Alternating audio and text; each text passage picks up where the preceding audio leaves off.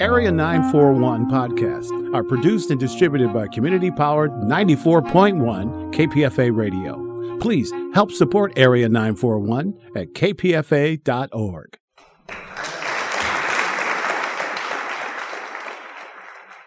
This is the Bay Area Theater Podcast. I'm Richard Walensky, with interviews conducted over the years and during the pandemic with playwrights, directors, actors, and producers.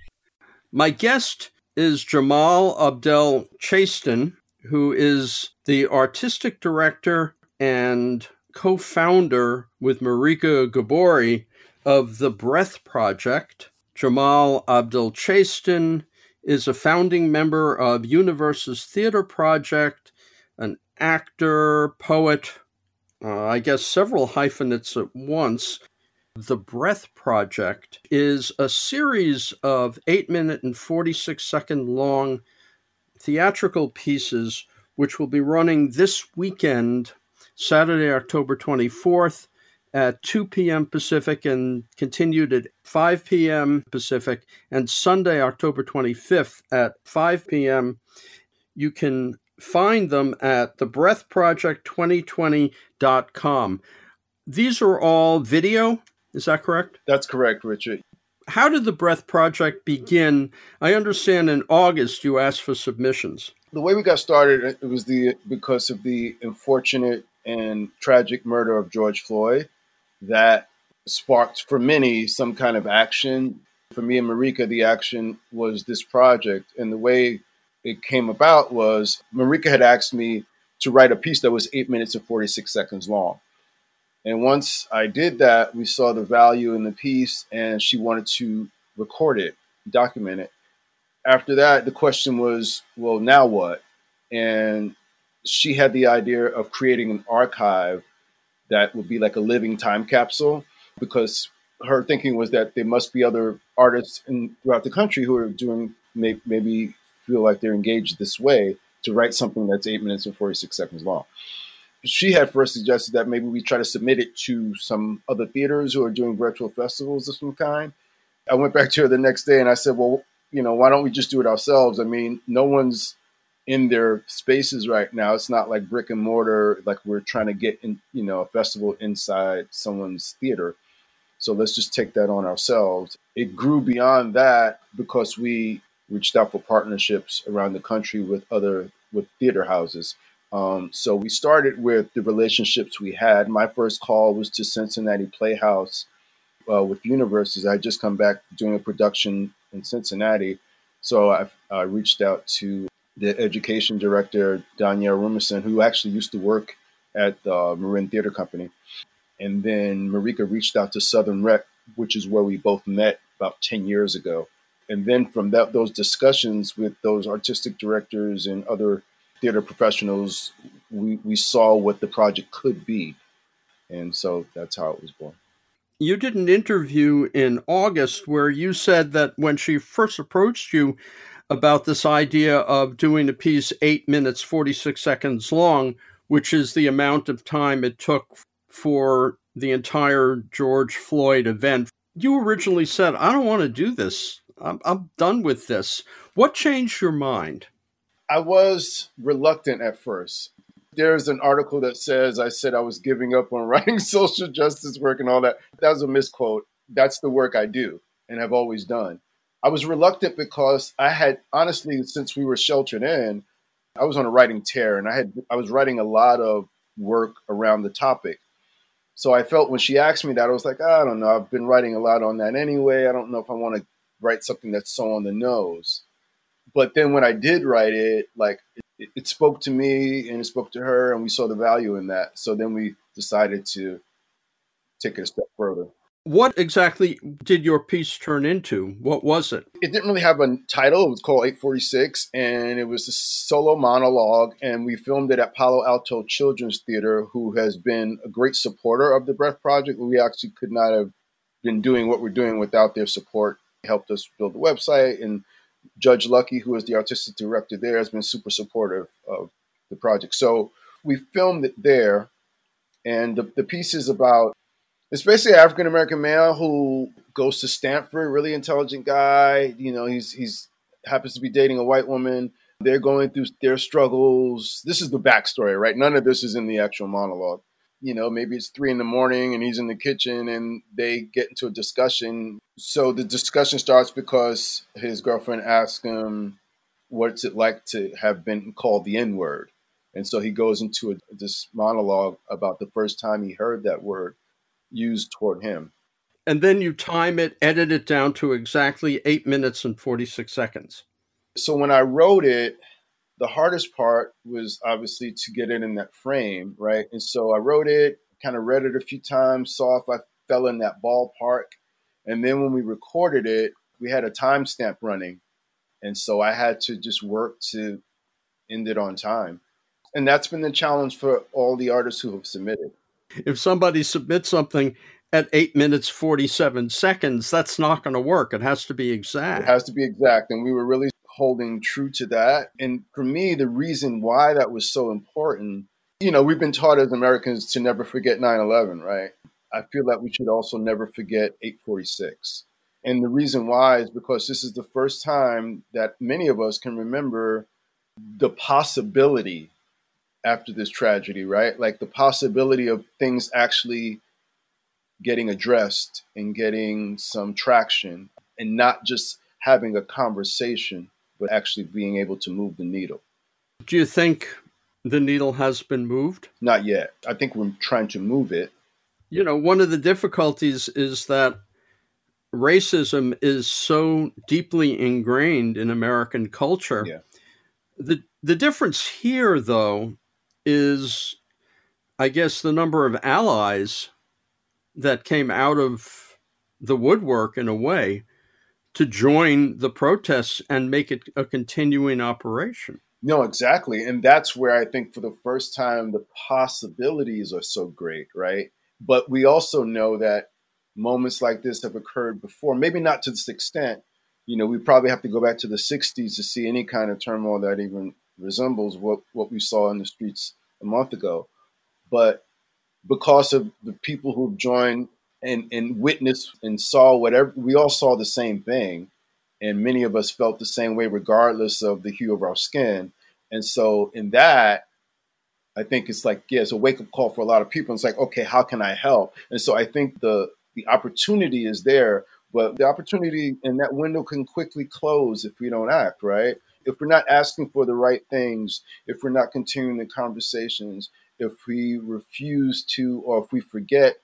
And my thing is like, stay outraged, right? If once we're not outraged any longer and we're not sheltered in and we have a vaccine and things are kind of back to normal, then what, right? So I think it's important to keep the foot on the pedal and to continue to hold people accountable. And for me, again, it came down to, I'm a theater artist, so I'm going to take the fight to the arena I know best, and that's American theater, and I'm going to do what I can there. I feel it's my job and the job of many of us to continue in American theater, to continue to push that agenda and to continue to work with partners. And for the Breath Project, the value and the strength is in our partnerships. We're looking to work with American theater. We're looking to work with theater houses that have the intention of dismantling systemic racism and building a more equitable playing field. But again, like I said, the opportunity is now. Do you think at some point, I'm jumping the gun here, and we're going to come back to the origins and what the project has, but you think at some point that a few of these could be put together and turned into something that could be performed on the stage by one or multiple people? Well, it's funny you should mention that, Richard, because when we approached our partners, people who are theaters who are now our partners, when we approached them, bare bones ask was to support artists during this time in any way they could. We sent out the call for submissions, and then once we started to get those responses, the ask was, if there's an artist in your community, in your region, in your town, maybe coming into the theater and filming something, or however you can support them, then we would like you to do that. The other part of our ask is that they commit to some kind of production when time allows, right? So that is part of the makeup of the Breath Project. Is not just this virtual festival, but we want to roll out a national festival that actually includes live performance and live work. And that's something we're working toward. But we have to, first be told we can go back into our theaters and do the work that we do. Jamal Abdul Chastin, Marika and you get together. You're going to do this. You do your own 8-minute, 46-second piece, and you decide, well, let's expand this. How do you get the word out to get all these people to submit these pieces? Again, that is the strength of partnerships, right? Like if it was left up to just me and Marika, I mean, we obviously would have almost an impossible task. But the fact that we gathered 24 partners around the country from New York to Hawaii, and every region is covered. We got Midwest, West Coast, East Coast, Central, and so we met with the partners, and once we decided we were moving forward, we chose a deadline date. We put together a call for submissions, and it was up to each theater partner to also send out that call. So the call came from all around the country. It wasn't just coming from us in the Bay Area. It came from everywhere. Two of the companies involved are in the Bay Area, Palo Alto Children's Theater and Marin Theater Company. As I was looking at the list of people who submitted, one of them is a name that I strongly recognize. Actually, a few of them are names I strongly recognize, but one from the Bay Area, Aldo Billingsley, who's done a lot of work with many theater companies, and he's a familiar name to those of us who go to Bay Area theaters. How did Aldo Billingsley get involved? The other ask that I forgot to mention for each of the theaters who decided they wanted to come on board was that they bring aboard a BIPOC artist to be a curator. So it had to be an artist of color who would curate the work. The work that we got, we spread it out amongst the curators that we have, right? So we wanted those artists to be artists of color, and that's how they chose Aldo, who is amazing, by the way, as you know. These works, how many finally were submitted? We've received 98. Of course, we're still receiving, just to let people know that the archive is open-ended. We haven't selected a closed date for that. So we'll receive work until we decide that, the archive will shift and maybe change. But that work is meant to live in the archive as long as the artists want it to. The other thing about the archive is that we don't control the work at all. We just have links to their works. So we don't own their work. The artists have complete control of their work. We are not in any way a producer of their work at this point. So if you go to thebreathproject2020.com and you click on a particular piece, it will take you to a YouTube video that they control. Right. YouTube or Facebook or wherever they stored it. Like I said, we got 98, I believe, to date. Out of those, we were able to, it was like 69 of them that actually met the criteria, because the earlier submissions, a lot of them, I think, were things that people already had recorded, pre-produced works. Out of the 69, 24 in the festival. The 69 are all available on the archive. They're all on the archive. And even though the ones that aren't in the festival, we are still finding ways to support and promote those works, because part of our mission is advocacy. So even though there may be artists whose work didn't get in the festival for whatever reason, we're still going to promote and find ways to support that artist. So the festival itself, if you go to that site, you'll see one after another. But at any time afterward, on demand, you could go to any one of these 69 works and just watch. Is that correct?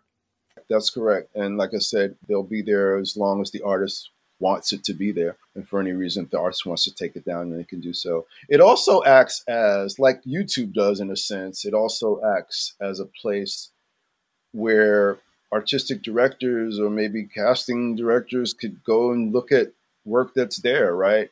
So, it's just another way to promote that artists can promote themselves and their work, and as an education tool, because we've already started using it in that way.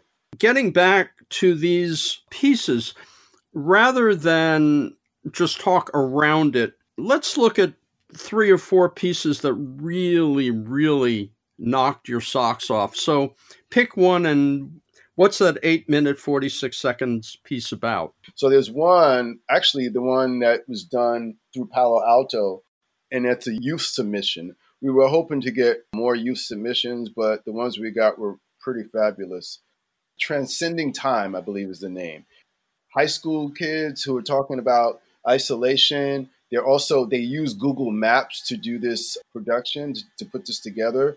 So it's really creative and interesting and different. The other thing about the submissions we got, and we understood that, we asked artists to be as creative and as fearless as they wanted to be, even though we were calling theater artists to submit. We understood that the definition of American theater or live theater right now has shifted, right? Because there is no live theater. A lot of things kind of bleed into film in terms of what we receive. That one kind of borders film and theater because it has both elements. But like I said, it has some really cool, innovative ways of telling a story, I thought. Another one that was like just crazy awesome was by this gentleman named James Brunt. And his is called Waiting for Death. And again, this is another one that also borders film and theater, but it's just beautifully shot, and the text is beautiful. And as an actor, he's just, it's just really strong. I'm going to forget names because I've gone through so many of them, but there was one done at Cincinnati Playhouse. I believe the gentleman's name is Derek Snow. He's the one who wrote and directed it. That's filmed in a theater. It's, again, beautifully shot, beautifully done. The actor who's acting in that is just killing it. And there's a lot of great works. And there's a lot of things that moved me that didn't make it into the festival, like I said. Again, just because it's not in the festival doesn't mean it's not up to snuff. One of the things we wanted to make sure is when we asked curators to curate was that they weren't comparing them to the last thing they saw, right? It was like, this is not a competition. This was more about look at things, to see if they fit the criteria mainly. And then beyond that, you can judge on how it moves you. Among the criteria, did everybody involved have to be a person of color? How did that criteria work? Yeah, so we asked that the person submitting be an artist of color, but there are people from every background that are in some of these recordings, some of these films, recorded theater pieces. So it wasn't that it was exclusively like we weren't allowing anyone else to participate. It was just that we wanted to allow the artists of color to get their work submitted and to get their voice out there, capturing the urgency of the moment. It also is about making sure that not only artists of color are involved in theater, but people at the administrative end as well. Yes. Is that correct? Yes. Because that's been a big issue, particularly in New York theater. Yeah, exactly. Exactly right. And, again, when we're talking about dismantling systemic racism in American theater and building a more equitable playing field, for us, that looks like not just on stage, but in the audience and in the administrative offices as well, right? So you're exactly right in that. One thing I noticed in the Bay Area is unless a project is specifically geared toward an audience of people of color, the audience winds up white. Mm-hmm. So it's more than just subject matter. It's in anything, Death of a Salesman, even, people of color. I think that if nothing else, from what I've seen, just in looking at how theater companies are dealing with this, there is a strong move in that direction. People get it. Am I right or wrong? Yeah, I think you're right. So I've been in theater for about 25 years, if not more. I've sat in a lot of meetings and a lot of discussions regarding diversification, diversifying audience, diversifying actor, talent pool and all of that. And like you said, I think there are a lot of these theaters are trying to do that work. I think where the challenge is, I know where the challenge is oftentimes the board right? The board may not be, in line with that, with the direction that the artistic director wants to go. So there's a lot of pushback there. There's also the issue of just knowing how to do that, right? And also the fact that it is a business. So if you have a mid-level to multi-million-dollar level theater, bottom line is they got to keep the doors open. They got to pay staff, right? I use the example of during holiday season, they know Christmas Carol is going to sell, right? They're not going to take Christmas Carol out of their season. How do we work around that? It's a multi-pronged problem. It's not just the theater's willingness, right? It also comes down to economics, because let's just face it, theater for the most part is an elite entertainment, level of entertainment. Not everyone can afford to go see a show, even if they wanted to. The other part of that is that a lot of communities of color haven't been exposed to theater at that level. When I say education, I mean that if audience education is important too, because you need to make theater accessible to those communities so they feel that they're part of it and they understand the different nuances that go into going to see a show, right? The other problem is that even with the willingness to go in the right direction, again, it's the knowledge of knowing how to get to those audiences, right? And when we were just at Cincinnati Playhouse, and I use them as a perfect example. They did a great job of promoting our show, it was a show called Americus. It was about what is, the craziness that's gone on in the country in the last 4 or 5 years, right? It's a very politically based show. They did the work. They had advertisements on black radio stations. They had flyers up in barbershops. They had things like that. They were thinking beyond their normal marketing, and they also had, I'd say, they had a member on staff, African American woman, who really got the word out, and so there was a lot of word of mouth once the show started going. Yeah, so there is, like you said, you're completely right. I think people are trying to go in the right direction, but what I want the Breath Project, part of what I want us to be able to do is to sit down with those theaters who have the right intention, but maybe are struggling to get there. And I want to be able to work with them so that we can get closer to that goal, right? Of having a more diverse audience and more diverse talent pool and administrative office as well.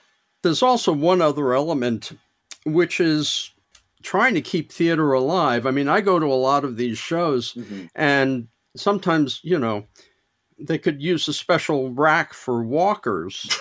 Right. And the younger audience is more diversified, and you got to bring them in.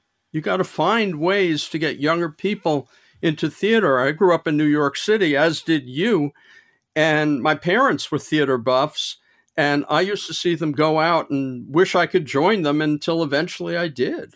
I mean, it's just a lot of challenges to that, right? But I do think that, like you're saying, the audiences, the younger audiences are more diverse, and you have these older audiences that are usually the ones that are catered to, right? And theaters, I think one of the things is they have to look ahead. They have to be able to look 20 years ahead and go, like, where do we want to be? Who do we want to be talking to in 20 years? And it can't be the old women and the old men with walkers, right? Because they're probably not going to be here. And so, it's like, let's build toward that now instead of waiting so we have to respond to it. I remember once social media became popular and everyone was heads were in their phones, right? Theater was talking about, oh my God, how are we going to survive this? No one has the attention span to sit through a 3-hour show anymore. Taking all that stuff into consideration, work toward building a more equitable.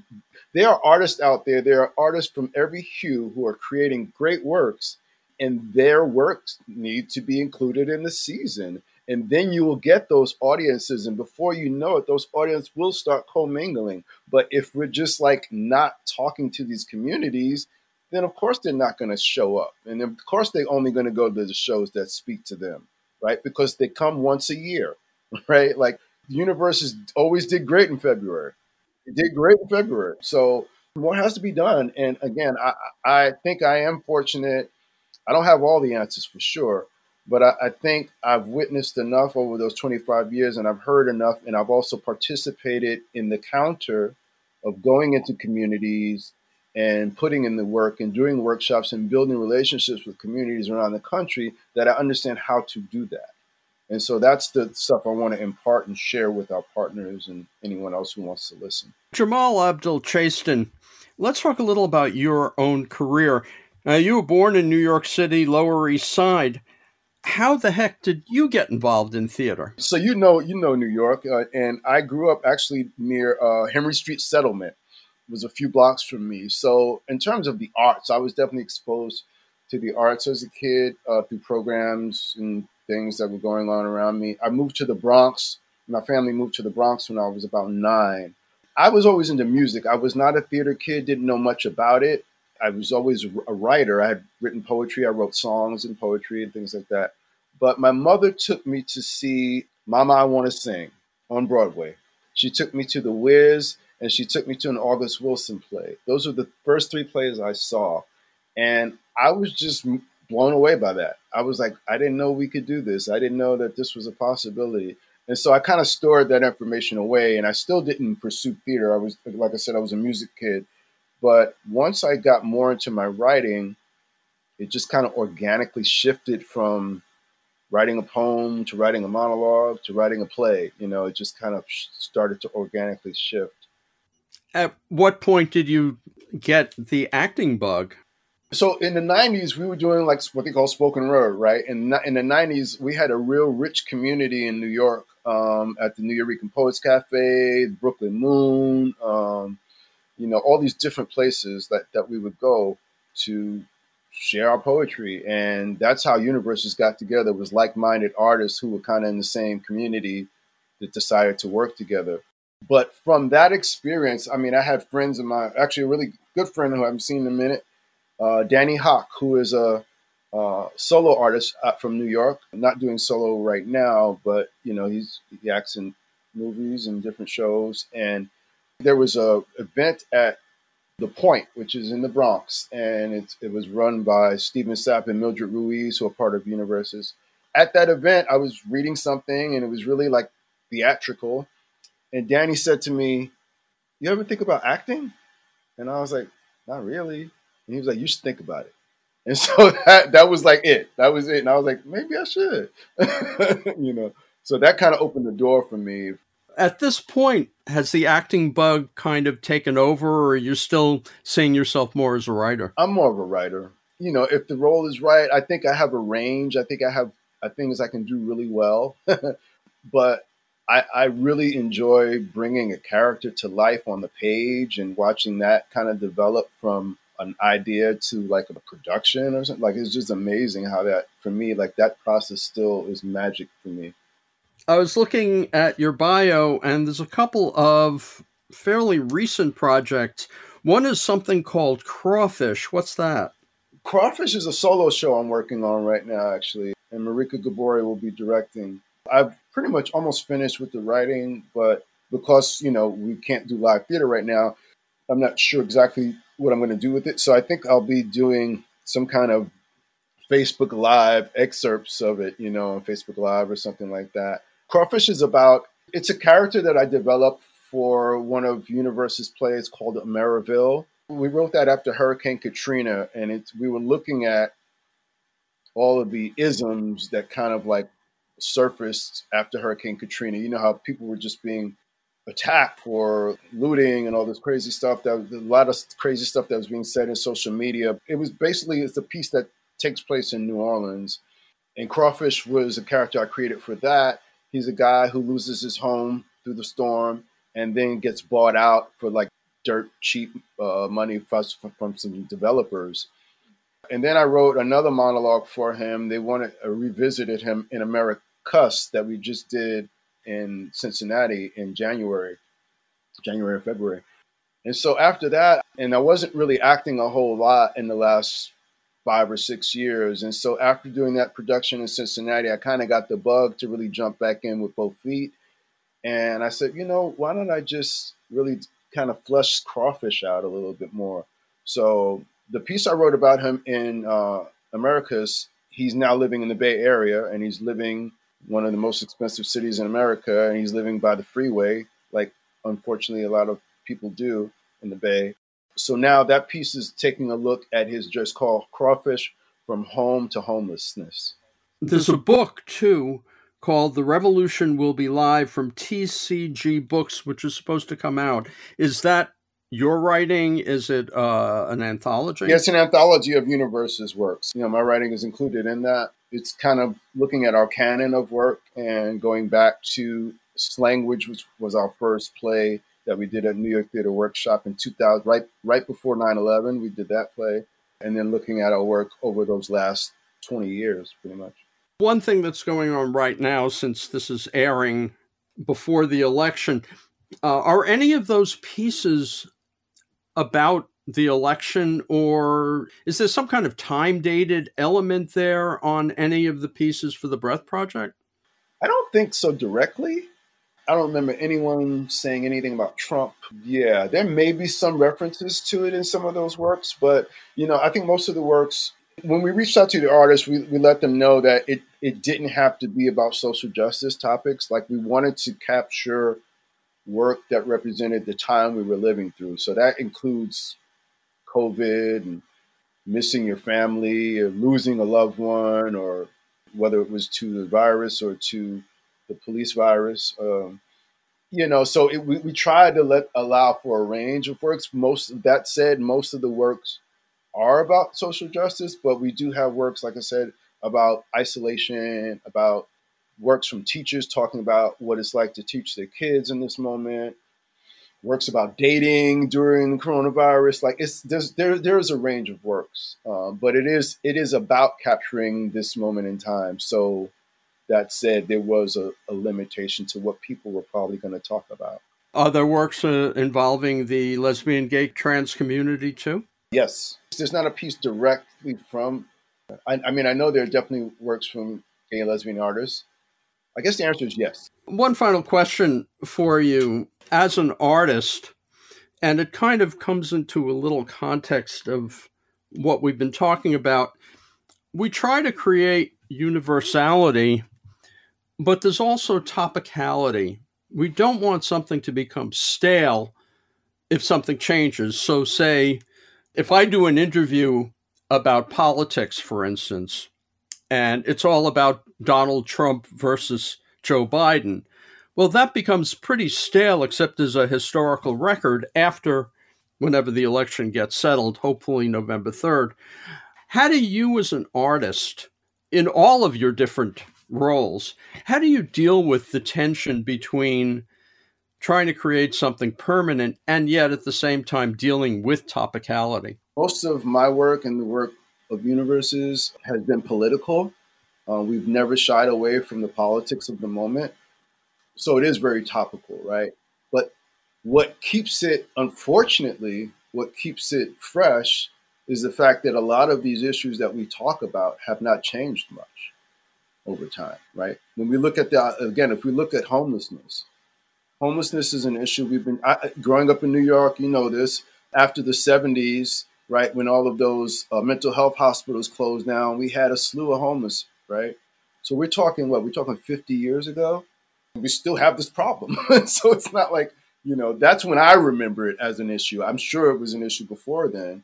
And 50 years later, in my lifetime, the problem has not gotten better. So if I do a show about homelessness or a piece about homelessness, and unfortunately, it's still relevant. If I do a show about racism, unfortunately, it's still relevant. If I do a show about crime in America, unfortunately, it's still relevant. So a lot of these topics don't lose their relevancy. One of my favorite albums or favorite songs in the world is Marvin Gaye, What's Going On? And the reason why that song is one of my favorites is it's beautifully orchestrated. It's just a great song. But it's also, unfortunately, still very relevant. He's talking about Vietnam, but you can take out Vietnam and put anything in there. So that's how I see that, although it can be challenging at times, it still stays relevant. And so that is the challenge as a writer, to write work that is not so on the nose per se, right? In terms of time and place, because then sometimes you write yourself into a corner. If you can keep it as general, but also specific at the same time, and have interesting characters that people connect to, because the bottom line is we're trying to tell human stories, right? As writers, as artists, We want to convey something that evokes emotion in the next person. If that is your first goal and you do that, then it almost doesn't matter what you're talking about. I'm not saying it doesn't matter, but then it shifts the matter of what you're talking about in terms of topic, because now I'm telling you a human story. That's why Shakespeare is still relevant, because he talked about human condition, or someone like August Wilson is still so relevant because they talk about the human condition. You've been listening to an interview with Jamal Abdul Chastin, who is the artistic director of The Breath Project, which is a series of short pieces, 8 minutes, 46 seconds long, which can be found at thebreathproject2020.com, and a festival of curated pieces can be seen Saturday, October 24th at 2 p.m. and at 5 p.m. Pacific, and Sunday, October 25th at 5 p.m. Pacific. Again, that's at thebreathproject2020.com. Can I say one last thing, Richard, if you don't mind? Sure, go ahead. We definitely want people to come out. It's a free event, donation-based. You can donate whatever you want or not. Free event. We really want to get the numbers in, because that's going to justify us getting funding in the future, and that there's going to be a viable initiative that continues. And thank you so much, Richard, for having me. I'm Richard Walensky, and see you next Sunday for another edition of the Bay Area Theater Podcast.